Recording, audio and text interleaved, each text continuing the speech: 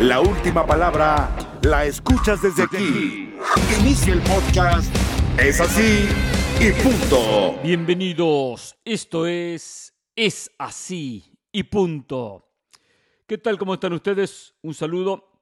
Yo soy Hernán Pereyra y aquí estamos este jueves 18 de mayo comenzando esta nueva emisión de Es así y punto.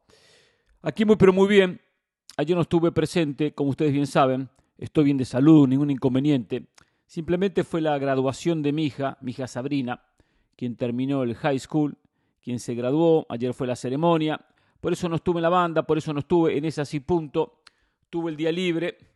Pero bueno, aquí estoy para compartir casualmente todo lo que aconteció en las últimas horas en lo que tiene que ver al fútbol. Muy orgulloso como padre de las excelentes notas que terminó mi hija de la graduación. Y bueno, momentos lindos de familia que uno tiene que disfrutar, que uno tiene que pasarla bien, que uno tiene que aprovechar y que uno tiene que valorar también, ¿no? Hay que valorar y agradecer estos logros de nuestros hijos. Con nuestro respaldo, por supuesto, que es fundamental en la vida. Y le mando este mensaje a cada uno de los padres que escuchan cada edición de Es así y punto. Pero bueno, dicho esto, hoy vamos a hablar, por supuesto, de la paliza que se comió el Real Madrid, del 4-0 del City ante el conjunto merengue, que más allá del favoritismo del City, más allá de esta clasificación del City a la final de la Champions, hay un mensaje. Hay un mensaje del fútbol inglés al fútbol español, que tendría que preocupar no solo al Real Madrid, también al Barcelona, al Atlético de Madrid, al Sevilla, a todo el fútbol español. Vamos hoy a profundizar sobre el tema, sobre lo que fue la clasificación del Inter, la clasificación del City y estos dos finalistas de la UEFA Champions League. Hoy, día de fútbol, sí, continúa la liguilla. Ayer empataron Tigres Monterrey 1-1, quedó mejor posicionado el equipo de Vucetich. Vamos a comentar dicho empate, pero hay que meterse, por supuesto, en el clásico nacional, el primer chico, los primeros 90 minutos, el Chivas América de esta noche, crucial, fundamental para definir al segundo finalista de esta Liga MX. Sabemos, ojo, esto se define el domingo, pero el rumbo, el camino de la serie para planificar, para la estrategia del partido de revancha del domingo, se va a definir en el día de hoy. Es decir, quien pega primero, pega dos veces. Habrá que ver quién termina pegando en estos primeros 90 minutos de fútbol. Quiero hablar de la CONCACAF. La CONCACAF que engaña a sus afiliados. Sí, no los defiende, los engaña. Y a los que más tendría que ayudar para que crezcan son a los que más pisotean. Algunos mensajes, la gente que se ha comunicado en la cuenta de Instagram, Pereyra ESPN, y bueno, alguna cosita más. Así que prepárese, que ya iniciamos. Esto es así y punto. Llegó la hora donde la autoridad habla. Es así y punto. Humillante. Le pasó por encima el Manchester City al Real Madrid. Le ganó 4-0. Lo dejó fuera de Champions con una herida muy pero muy profunda. Notable partido del equipo de Pep Guardiola para conseguir avanzar en una nueva oportunidad a la final de la UEFA Champions League. Después entraremos en detalle, pero ubicarlo como favorito en dicha final ante el Inter de Italia. Lo cierto es que apareció el fútbol, que apareció el City, que sacó sus complejos, que encontró la contundencia y la verdad que en un partido formidable, notable, de punta a punta, le dio un golpe, un cachetazo al conjunto de Ancelotti. Qué victoria, qué partido, qué humillación que sufrió el equipo merengue en este 4-0. Todos coincidíamos que había un favorito que era el conjunto del Manchester City porque futbolísticamente había sido mucho más en la temporada. Todos coincidíamos que el Real Madrid había logrado competir en el partido de ida y tenía que tener una buena estrategia, un buen partido, muy buenos rendimientos individuales para poder contrarrestar ese fútbol que Guardiola nos tenía guardado, que nos tenía preparado para la revancha, porque no lo había podido mostrar en el partido de ida. Una piedra atragantada ya desde hace un año atrás, cuando futbolísticamente había sido más que el Real Madrid en la última Champions y no lo había podido demostrar. Lo demostró ayer y realmente en una exhibición futbolística fenomenal, exquisita, notable, le ganó al Real Madrid 4-0, lo dejó fuera de la Champions. Con rotación, con movimientos, con partidos de Bernardo Silva espectacular, con un jugador como Haaland que no pudo marcar, que no pudo anotar, que perdió en todos los mano a mano contra Courtois. Por suerte para el Madrid, sino que hubiese sido de esa tarde que rápido quiero olvidar y pasar el capítulo y cerrar la página, el conjunto merengue. Fue un partido formidable.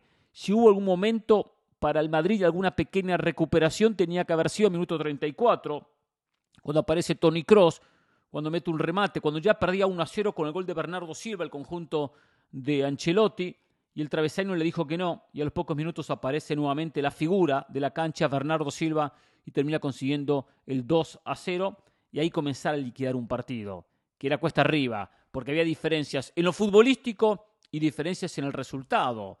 Un equipo puede estar 2 goles arriba, pero el rival puede futbolísticamente demostrar tener respuestas. No las mostró el Madrid, de ninguna manera. La pasó mal, y muy mal. Después apareció gol en contra de Militao con Arangi que va y ataca esa pelota. Se da el gusto hasta el propio Julián Álvarez, dio una gran alegría por Julián, de entrar, minuto 89, minuto 91, a los 2 goles en el mano a mano, define muy bien, hace bien la diagonal para desmarcarse y después a un toque termina consiguiendo el gol, la anotación, el 4-0, para dejar una realidad establecida. Del partido no da para mucho análisis cuando hubo un solo equipo en la cancha, un solo equipo que se llamó Manchester City.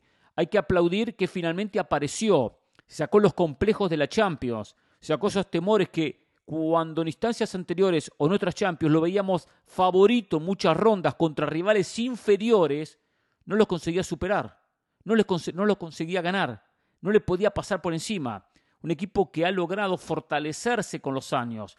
Los golpes lo han fortalecido el Manchester City, porque ya vivió experiencias contra equipos inferiores, el Olympique de Lyon, el Mónaco, y terminaba quedando en el camino. Ya este equipo con los años logró consolidarse, logró ganar confianza y sufrió mucho instancias de Champions como el año pasado contra el propio Madrid, cuando futbolísticamente había sido más. Bueno, ha madurado, ha dado el paso y ayer mostró su fútbol y su categoría, que es lo que uno le reclamaba en el partido de ida, que no lo había podido mostrar.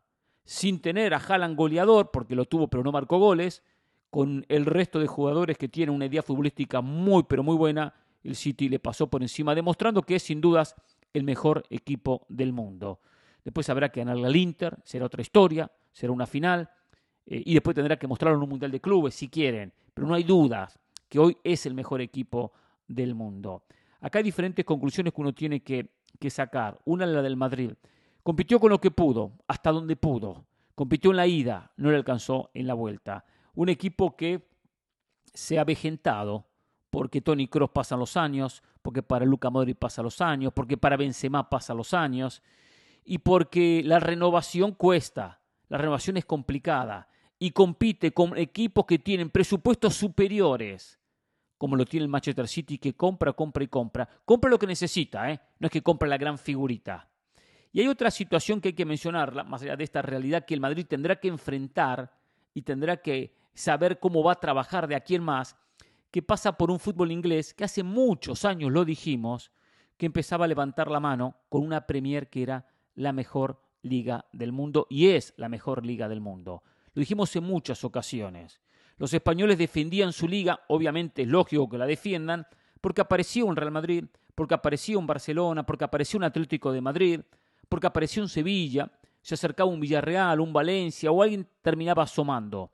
Pero con el correr de los años, esos cambios que uno a veces siente de anticipo, siente anticipadamente, siente en un momento y de repente declaramos, ojo con esto, ya son mensajes. Y siempre digo, el fútbol da mensajes. Y la Premier hoy tiene una base de liga superior a la Liga Española. Y lo empieza a demostrar en Champions. El único que podía sacar la cara por España hasta ahora era el Real Madrid. Porque ya el Atlético de Madrid ya no le alcanza a Europa. No logra ni meterse en una Europa League cuando terminó cuarto en su grupo. Lo del Barcelona, por 2 Champions consecutivas, eliminado en la ronda de grupos. Y se terminó yendo a la Europa League, que tampoco terminó ganando. Entonces, el resto ni hablemos, de Sevilla, de Villarreal o algún otro equipo que pueda competir en Champions. Y el único que sí competía y tenía todavía un crédito y saca la cara y ganó la propia Champions el año pasado fue el Real Madrid. Este golpe lo ubica en una posición donde hoy nos demuestra que el fútbol inglés, más allá que el City está por encima del resto de equipos ingleses, está para comenzar a dominar Europa. No que va a ganar todos los campeonatos, pero tener una presencia que puede ser complicada para el resto de equipos europeos. Porque el United se va a despertar, porque el Chelsea va a aparecer, porque el Liverpool tiene con qué, porque el Arsenal ya está compitiendo, y eso va a ser bravo, va a ser difícil para el resto de equipos en Europa. Si había alguien que defendía a España y a Europa contra esta rivalidad de equipos ingleses, era el propio Real Madrid. Ayer quedó de manifiesto que ya no le alcanza. Entendemos también que habrá que renovarse, que es difícil gastar al nivel que gasta el resto. Es muy complicado. Históricamente el Real Madrid siempre se reforzaba con los mejores jugadores del mundo. Hoy ya le cuesta, porque viene Haaland y dice, no, voy al City, no voy al Madrid. Porque viene el propio Mbappé y dice, me quedo en el PSG, no voy al Madrid. Y eso a la larga termina pasando factura. Hay que tener mucho dinero y es complicado competir con los cataríes, con los árabes, con los que empiezan a poner dinero con la idea de armar equipos competitivos. Que después acá entra otra situación que también es para comentarla. PSG versus Manchester City. Los dos con dinero han ido por diferentes caminos. ¿Cuál ha sido el camino del Manchester City? Ha sido el camino del respaldo. Ha sido el camino de me equivoco pero sigo. Tropiezo pero apoyo. A Guardiola siempre se lo apoyó. Entiendo que ha dominado la Premier, porque viene ganando la Premier en los últimos años, 5 de 6. Pero en la Champions tropezaba año tras año. Sin embargo, nunca se cuestionó la continuidad de Guardiola. Siempre se lo respaldó. En la derrota se lo respaldó. En esos caminos que iba transitando por la Premier, que es complicada y es mucho más difícil ganar una Premier que una liga francesa, el PSG cambiaba de técnico. Y cuando Guardiola continuaba en el conjunto del City, con triunfo o sin triunfo, en el PSG, ganando la propia Liga 1 o la Liga Francesa, terminaban cambiando de técnico. Digo esto en el paralelismo de dos equipos que han invertido mucho, que han gastado muchísimo dinero. Pero tiene que haber un respaldo hacia técnicos que hacen las cosas bien, aunque no se obtenga el resultado, aunque no se obtenga el objetivo final. Ojo, todavía no ganó la Champions el City, pero sabemos el respaldo que ha existido y que existe hacia Pep Guardiola. Conocemos cómo el dirigente del City, aunque hoy no se quede con nada, aunque vaya a perder la Premier, que ya la tiene ahí, la tiene ya a la vuelta de la esquina, aunque pierda la FA contra el United, su clásico rival, aunque vaya a perder la final de la Champions contra el Inter, va a haber respaldo para Guardiola. No se lo va a cuestionar por no ganar un campeonato, por no ganar 2 o por no ganar 3. Muy posiblemente se quede con los 3 y haga el triplete. Pero voy que los análisis tienen que hacerse en los caminos de los equipos. Y el camino de Guardiola con el City ha sido espectacular, sencillamente espectacular. En la crítica se potenció, en la crítica trabajó y se reforzó y mejoró y se dio cuenta que era importante traer alguna figura. No puede ser un conjunto que solamente tenga el sello de Guardiola y no al diferente. El diferente apareció Haaland, que le ha dado cantidad de goles. Lo que le faltaba al City, mucho fútbol y pocos goles. ¿No apareció en la instancia contra el Madrid? No, aunque tuvo gran cantidad de situaciones. Y el hecho de que no haya marcado goles no quiere decir que no jugó bien o que no sirvió su presencia en el campo de juego. Por momentos fijó marcas, por momentos atrajo defensores rivales, que después los volantes, los De Bruyne, los Gundogan, los Bernardo Silva, Grealish, terminan apareciendo desde la segunda línea para definir. Un proyecto muy serio el de City, que en la derrota y en la victoria siempre se apoyó a Guardiola, algo que siempre decimos. Cuando el técnico transita por caminos correctos, hay que apoyarlo, hay que respaldarlo, no hay que cambiarlo porque no gusta tal resultado. Hay que darle tiempo a que los equipos se armen. ¿Cuánto hace que el City está soñando con ganar la Champions? Y aunque no lo ha hecho año tras año, aunque ha fracasado en cada intento, siempre existió el respaldo a Guardiola. Ahora tiene todo servido, ahora tiene todo en bandeja. Un equipo que en esta durísima Champions, porque es un torneo durísimo y complicado, acaba de eliminar al Real Madrid. Había eliminado en la instancia anterior a un equipo candidato como el Bayern Múnich. Eliminar al Bayern, eliminar al City tiene muchísimo crédito. Y bueno, el City sin dudas está ahora a 90 minutos de quedarse finalmente con la ansiada Orejona. Se construyó el equipo con este objetivo, muy cerca de lograrlo. Merecido, porque futbolísticamente sin dudas, gane o no gane, es el mejor. Es así y punto. Acá nadie convierte a la gente en borrego, la gente escribe o no escribe, y acá opinamos de lo que pasó en la cancha de este hermoso deporte que es fútbol. Es así y punto. Periodismo sin censura. Polémica que te atrapa. Si a usted no le gustan los comentarios, no escuche, está en su libertad de escuchar otra cosa, música, lo que quiera, ¿no? Escucha el podcast en Apple Podcasts, Spotify y TuneIn. Es así y punto. Vamos a meternos un poquito en el tema de la liguilla. Ayer empataron Tigres Monterrey 1-1. Un mal resultado para el equipo de Robert Dante Siboldi, porque ahora el conjunto de Tigres está obligado a ganar en el estadio de Monterrey para llegar a la final de este campeonato. Claro, no es imposible ganar. Ya ha ganado en ese estadio y puede conseguir un triunfo y meterse en la próxima instancia decisiva de este campeonato. Monterrey llega con la ventaja de saber que un empate lo deposita en la definición del título. Un Monterrey que jugó un partido con concentración, por momento le dio la iniciativa a Tigres, por momento lo contragolpeó, trató de no defender tan atrás, jugó en bloque, que logró un gol de Mesa tras un error garrafal del Patón Guzmán. El Patón Guzmán, un portero muy bueno, pero siempre tiene que dejar en cada campeonato su sello, y su sello en el error, su sello en alguna jugada que marca el camino de su equipo. Una jugada que sobró, una pelota que sobró, que era para meter el puñetazo y sacarla por arriba, o el manotazo y sacarla al córner, que de repente era para buscar otro movimiento con la pelota y no lo que intentó hacer, elevarla para después asegurarla. No quiso regalar un córner y regaló un gol. Le costó carísimo. Después él protesta que la pelota no había entrado, la pelota entró. La pelota entró en su totalidad. La pelota pasó la línea de gol, por lo tanto fue el 1-0 para Monterrey sin cuestionamientos. Fue el resultado justo. Lo fue a buscar, lo atacó, reaccionó en el segundo tiempo el conjunto de Tigres, no le quedaba otra. El camino cuando se está perdiendo es buscar un empate para intentar dar vuelta una historia. Y apareció Córdoba, después una buena combinación. El hecho de que aquí no sepa jugar sobre la banda porque lo hizo mucho tiempo, hoy más recostado como un hombre desde atrás, como carrilero. El hecho de que Quiñones potencia esa zona, el 2-1 fue clave para meter un centro. Y Córdoba, este Córdoba que se ha reencontrado con el gol en los últimos partidos, que ha sido fundamental, buena definición para empatar el encuentro, que en el balance del partido fue el resultado que demostró un poco lo que se vio. No hubo un control, un dominio de ninguno de los dos. Después tuvo Córdoba el 2-1 cuando lo termina anotando y se lo anulan por una clara posición adelantada.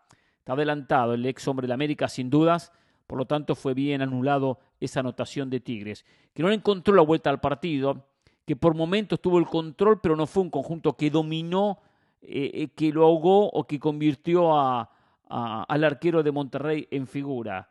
El balance termina siendo un resultado negativo para Tigres porque hay que buscar diferencias como local. Pero, ojo, queda mucho por jugar. Monterrey tuvo hasta más llegadas. Monterrey interpretó el partido desde la tranquilidad de un 0-0 que lo iba llevando por buen camino. Mucho más el 1-0 parcial cuando ganaba y mucho más cuando el partido ya se puso 1-1. Todos esos resultados siempre fueron cómodos para el equipo de Buse porque no solamente sabe que está jugando como local la revancha, sabe que el empate, cuando pite el árbitro el partido de revancha del próximo sábado, va a saber que con el 0-0 Monterrey va a ser finalista. Desde que comience el partido Monterrey va a estar en la final. Después tendrá que conseguir Tigres la victoria para cambiar esa situación. Por lo tanto, va a llegar más que cómodo a ese partido. Pero Tigres se la va a jugar. En algún momento de la serie, si es que se prolonga el 0-0 o el empate, se la va a jugar Tigres. Y es donde Monterrey tendrá que estar preparado. Va a ser una buena revancha, y donde los riesgos van a ser mayores en comparación a este partido. Una liguilla que hoy tiene el plato fuerte, el plato fuerte, el plato que esperábamos. el partido que uno desde hace tiempo comenzamos a especular con una posibilidad, que se enfrentaran Chivas América en la semifinal. Todos decíamos, bueno, el segundo contra el tercero, para mantenerse puesto tendrá que clasificar Monterrey como número 1. Al haber clasificado Monterrey, el 2 se enfrentó al 3 y por lo tanto tendremos Chivas América esta noche. Primeros 90 minutos de un partido que será fundamental para ambos. Y siempre lo decimos, inclinar la balanza. La ventaja la tiene el América. Hoy el América sabe que dos empates lo meten en la próxima ronda. Chivas tiene que ir a buscar la victoria. Chivas tiene que conseguir ganar, aunque sea 0-0, aunque sea 1/4-0, aunque sea un penal minuto 98 fuera del área y que el árbitro lo sancione y termine en una anotación. Tiene que ganar el partido Chivas. No puede ir al Azteca con la obligación de un triunfo. No digo que no lo vaya a conseguir, pero si algo tiene Chivas que potenciar en este campeonato es la zona defensiva. Chivas carece de un peso en ataque como sí lo tiene el América. El América tiene uno de los mejores equipos en ofensiva del campeonato, del torneo, y ha demostrado en el torneo ser más que el América en ataque. Por eso Chivas tiene que intentar sacar la diferencia para después trabajarla, especular, defenderla y aprovechar los espacios que puede dejar el América. A Chivas le va a sentir cómodo la serie cuando en algún momento pueda contragolpear al América.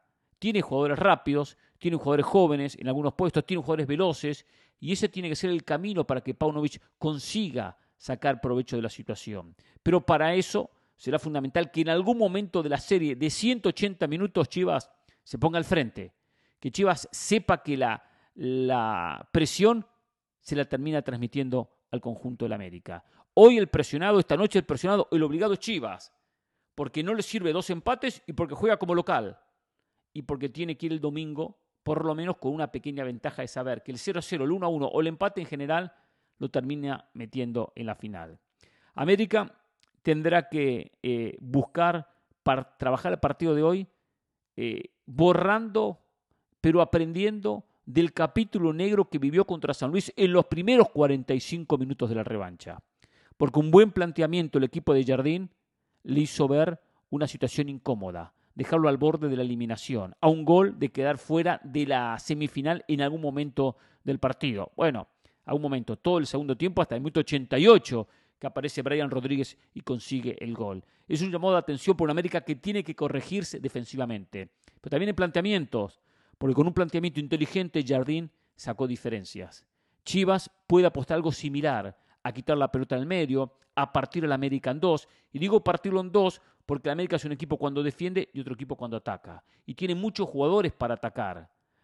Con Cendejas, con Leo Suárez, no van a jugar los dos por supuesto, con Henry Martín o con Viñas, solamente arranca Henry, con el caso del chileno Valdés, la presencia de Brian Rodríguez o del Cabecita Rodríguez, seguramente el Cabecita, tiene mucho argumento ofensivo, y el propio Fidalgo, que aparece atrás y que da una mano en el medio. Pero quitar la pelota en el medio, partirlo en 2, ganarle la posesión, aislar a los delanteros, tendría que ser el planteamiento de Chivas para poder de esa manera tener opciones de competir en el partido y de borrar un capítulo que Paunovic tuvo que haber aprendido, el 4-2 en la etapa regular. Chivas se comió 4, y no solamente se comió 4, en un 4-2 que terminó decorando Chivas cuando perdía 4-0. Le pasó futbolísticamente por arriba en aquella tarde de fútbol. Entonces, eso son partidos para aprender, para darse cuenta y mostrar una realidad, que América tiene un gran poder de ataque.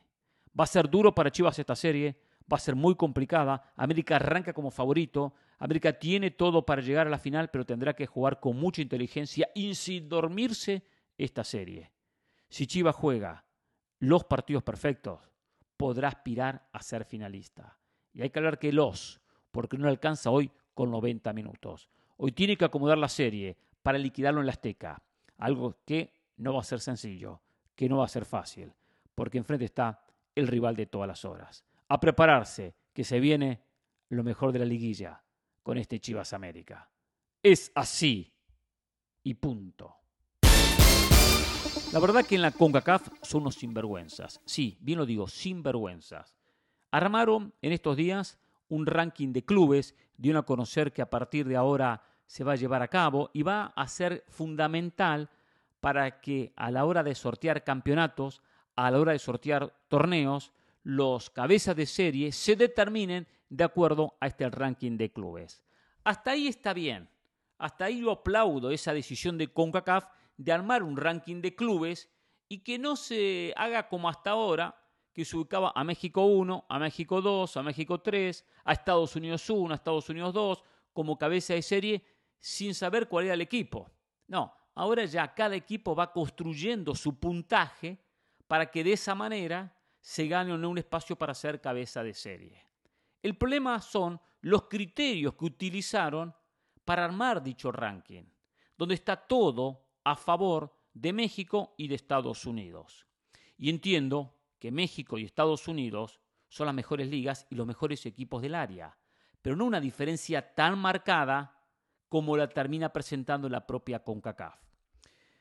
Digo esto porque es injusto que en un ranking de CONCACAF, cuando uno se analice, los 18 equipos mexicanos, los 18, sean superiores y tengan más puntaje que los mejores equipos de Centroamérica. Y ojo, acá no es cuestión de defender uno o defender otro, acá es cuestión de buscar justicia. Y una justicia que sirva a Centroamérica para crecer, para competir y para darle al fin y al cabo una competencia a México y a Estados Unidos más entretenida. Y no tirar todo para México y para Estados Unidos, que le hace mal a la propia Liga Mexicana y a los clubes mexicanos como los equipos de la MLS. Al fin y al cabo lo decimos siempre, termina siendo más de lo mismo. Fíjense que este ranking FIFA que encabeza Monterrey, segundo va la América, tercero Los Ángeles FC, después se ubica Chivas, Tigres, Pachuca, León, Toluca y Philadelphia Union, junto con Seattle en los primeros 10 lugares. El mejor equipo de Centroamérica es Olimpia, 39º lugar, puesto 39 para Olimpia, que hace, ¿qué fue? 2 años, 3 años atrás, lograba llegar a las semifinales de la CONCACAF Champions League, aquella que terminó perdiendo ante Tigres, que depositó el equipo del Tuca Ferretti en aquel entonces en la final del torneo que después terminó ganándole a Los Ángeles FC. Toronto 41, Chicago 42, San José 43 y hay que ubicar en el puesto 46 al segundo mejor de Centroamérica, al Deportivo Saprissa. Comunicaciones en el puesto 47. ¿Pero a qué voy? Los 18 equipos de la Liga MX, los 18 equipos tienen mejor ranking, mejor puntaje que el mejor conjunto de Centroamérica, en este caso que Olimpia. ¿Qué ha hecho Mazatlán para ser mejor que Olimpia, que está en el puesto 38? ¿Qué ha hecho Juárez, que está en el puesto 36 para ser mejor que Olimpia? Olimpia tiene presencia internacional, Juárez no la tiene. Juárez no juega con CONCACAF Champions League. Entiendo que haya un mejor puntaje por jugar la Liga MX, pero Mazatlán mejor que Olimpia, Mazatlán mejor que Comunicaciones, mejor que Saprissa, cuando estos equipos por lo menos compiten en CONCACAF Champions League, terminan ganando sus torneos locales. Pero claro, se da tanto puntaje por disputar la Liga MX que terminan siendo ubicados los equipos mexicanos como mejores que cualquier equipo de Centroamérica. Cualquier conjunto centroamericano con este criterio le va a ser imposible ser cabeza de serie, cuando Olimpia está como el mejor centroamericano en el puesto 39. Fíjense, por ejemplo, el Inter de Miami, puesto 35. El Inter de Miami, ¿qué ha hecho? Nunca ganó un campeonato, nunca tuvo presencia internacional, un equipo totalmente nuevo, que con suerte clasificó a los play-in, a esa instancia previa a los play-off, con un partidito y afuera. Y menciono uno por dar una comparación, como el caso de Cincinnati. Puesto 34 para Cincinnati, puesto 35 para el Inter de Miami. Repito, Olimpia 39. Saprissa, puesto 46. Comunicaciones 47. Es decir, que solo el Inter, con haber jugado su liga MLS de manera mediocre, porque nunca ha hecho absolutamente nada el Inter de Miami, ya con jugarla es más que los mejores equipos centroamericanos. ¿Se dan cuenta cómo está armado todo para Estados Unidos y para México? Y está bien que se dé un mejor puntaje, pero no de esta manera abrupta, abultada, exagerada, que terminan dando puntos por solo disputar las ligas locales. Es muy difícil competir en áreas donde todo esté inclinado para los mismos, porque al fin y al cabo, los que más necesitan ayuda son los más débiles. Los que más necesitan ayuda son los equipos centroamericanos. y acá no se los ayuda en absoluto. Si los equipos centroamericanos logran tener cierta colaboración en lo económico, no perjudicarlos como en este caso los menciono, podrán competir y esa competencia llevará a que tendremos Olimpia, Motagua, Maratón, Real España, Alajuelense, Saprissa, Herediano y equipos centroamericanos que puedan dar batalla a los equipos mexicanos y hagan torneos más entretenidos. Esto no es una fiesta solo de México y de Estados Unidos, es el fútbol de CONCACAF y hay que ayudar al fútbol de CONCACAF. Si los de abajo no crecen, los de arriba se estancan y se terminan mintiendo en lo que es la paupérrima actuación de estas selecciones cuando llega una Copa del Mundo. Las peores selecciones en el último Mundial. La peor confederación fue CONCACAF, pero seguimos haciendo lo mismo. Ayudamos a Estados Unidos y a México, que al fin y al cabo no necesitan ayuda, son los más potentes, son los más fuertes, pero que no inclinen la balanza de esta manera. Un mensaje a los dirigentes centroamericanos. La mayoría, no tengo dudas, desconoce esta información. La mayoría no se dio la tarea que hizo Hernán Pereyra de analizar por qué está ubicado cierto equipo en cierta posición y quiénes son los equipos que están por encima. La mayoría se cruzó de brazos. Si Centroamérica no se une, si no lucha, si no levanta la mano, si no patalea, seguirá en la eterna mediocridad que ha vivido por la historia del fútbol. Hay que salir de esa mediocridad, hay que luchar por los derechos de uno. Hay que buscar respuestas del organismo que al fin y al cabo es la gran cabeza, es el papá, es el que manda, el que organiza, el que ordena y el que tiene que marcar el camino. Entonces, no pensamos ni creemos que nunca Olimpia va a llegar a ser más que la América, que Saprissa, que Alajuelense puedan llegar al nivel de los mejores equipos de la MLS. Eso no va a acontecer, pero por lo menos que cuando haya elección de cabeza de serie, cuando haya ranking como el que menciono, haya cierta justicia y no simplemente todo tirado para un mismo lado. Esto le hace mal a México, esto le hace mal a la MLS, los termina engañando. Y el show MLS versus MX ya no solamente lo quieren tener ambas ligas, también se quiere apoderar la propia CONCACAF.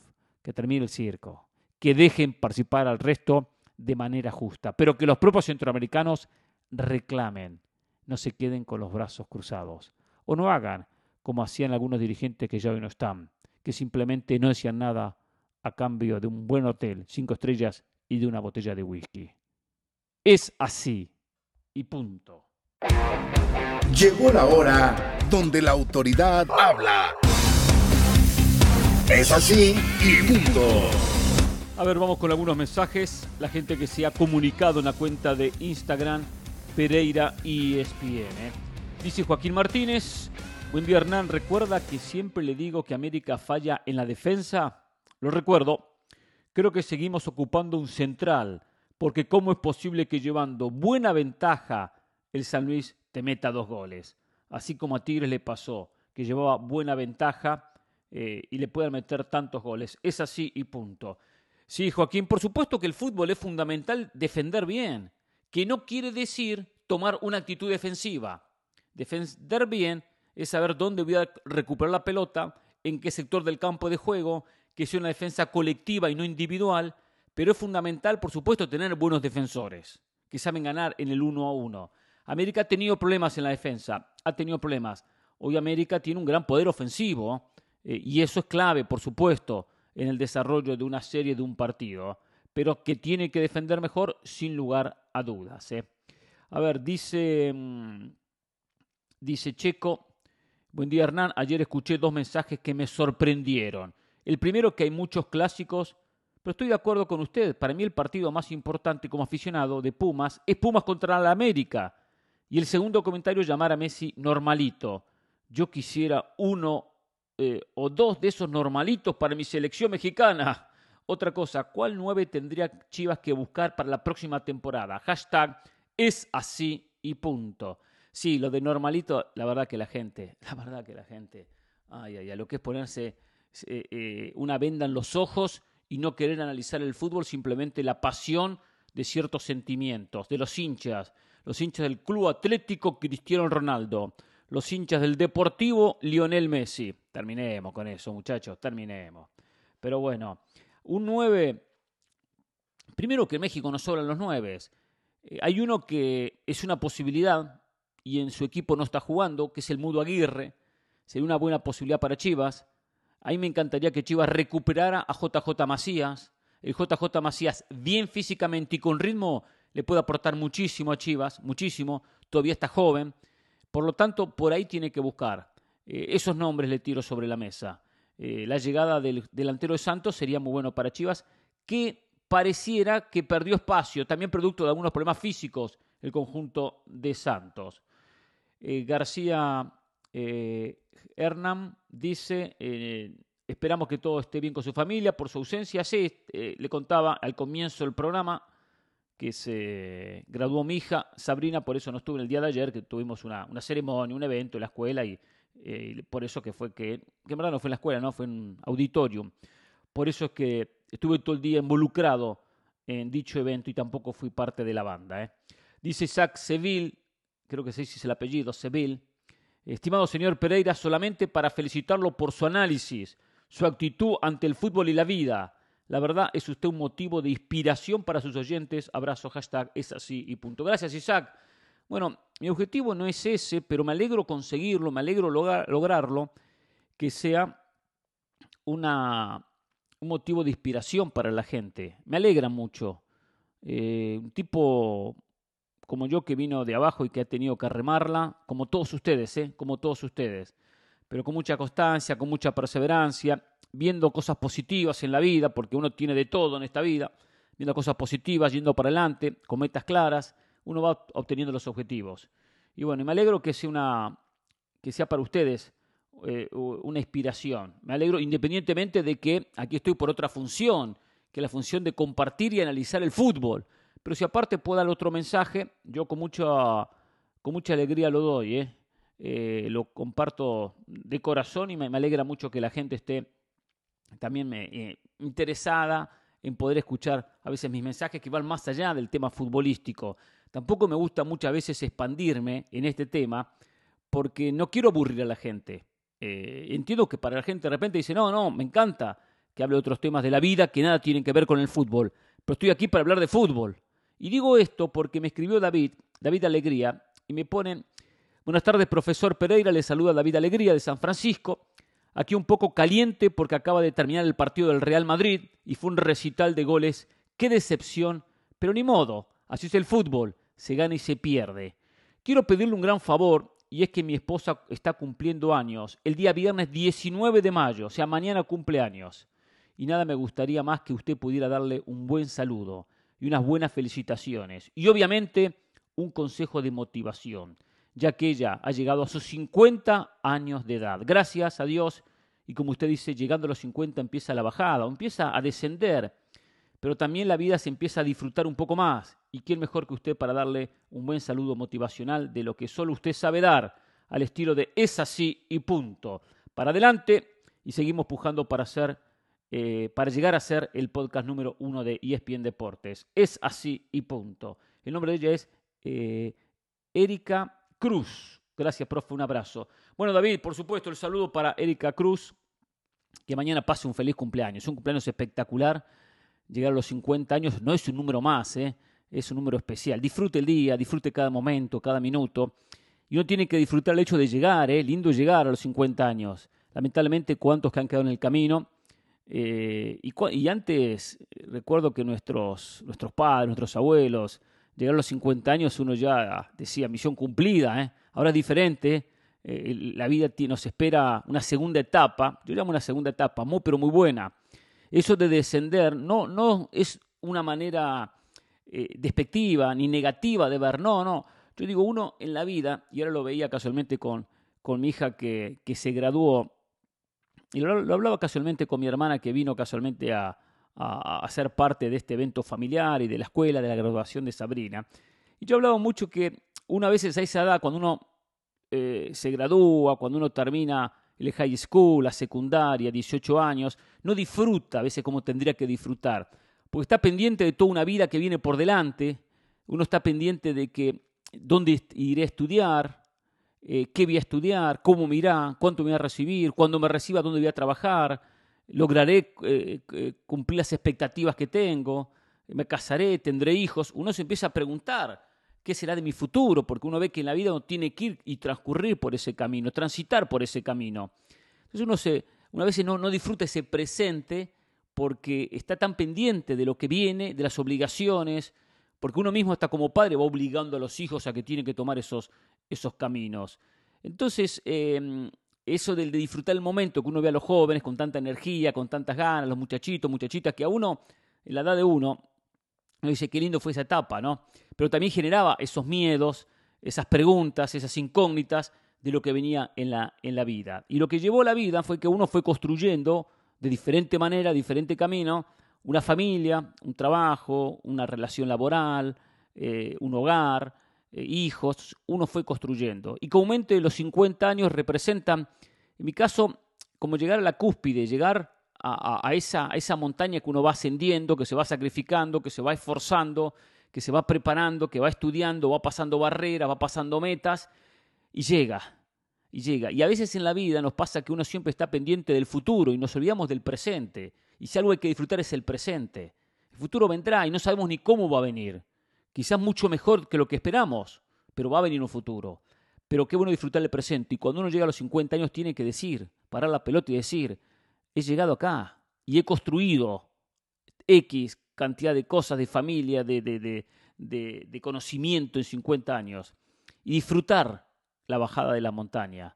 Y disfrutarla ya sabiendo de que ese esfuerzo ya no va a ser tan grande porque la inercia de la propia montaña me va a llevar hacia abajo. Voy transitando. Porque una cosa es ascender, otra cosa es descender. Y uno como que tiene que sentarse y decir, no, tampoco dormirse en los laureles, por supuesto, pero sí aprovechar ese envión que da el hecho de estar descendiendo de una montaña y tener todo una vida de otros 50 años, o 40, o 55, vaya a saber cuánto le queda a uno de vida. Pero aprovecharlo, toda esa experiencia que uno tiene, todo lo que uno recogió en tantos años, y poder agradecer a la vida y poder decir, listo, ahora acá voy a disfrutar cada momento, cada año, cada cumpleaños, cada aniversario, cada evento, cada día, cada minuto, cada segundo, aprovecharlo de la vida. Hay que aprovechar la vida, hay que disfrutarlo. En un paralelismo con esto que nos apasiona tanto, que tanto nos apasiona, que es el fútbol, es como el fútbol, es como la gente del City. Hoy aprovechen y disfruten la victoria conseguida ante el Real Madrid. Después verán qué pasa con el Inter. Después verán qué pasa en la definición de la Premier, que seguramente la va a ganar. O en la FA, en la final contra el United. Pero hoy disfruten que enfrentaron al campeón de la Champions y le metieron 4. Bueno, busco un paralelismo porque somos enfermos y apasionados por el fútbol. Pero la vida tiene ese paralelismo de decir, disfruten el hoy, mañana verán qué pasa. Pero hoy disfruten cada día. Y bueno, el deseo, por supuesto, para Erika Cruz, que disfrute sus 50 años, su familia, que su esposo se haya preocupado por enviar un mensaje para que le llegue el mensaje a ella, le llegue el saludo a ella, lo cual me alegro muchísimo. No cualquiera lo hace, no cualquiera se anima, no cualquiera se toma el trabajo de escribirme para que le mande un saludo a su esposa. Así que el abrazo muy grande para Erika Cruz, que la pase muy pero muy bien, que disfrute una edad espectacular, hermosa como los 50 años. Digo porque lo pasé, yo tengo 56, por lo tanto recién hace muy poquito crucé esa barrera y estoy disfrutando mucho esta década. Así que el abrazo, felicidades y a darle para adelante y a disfrutar cada minuto de la vida. Nos encontramos mañana. Es así y punto.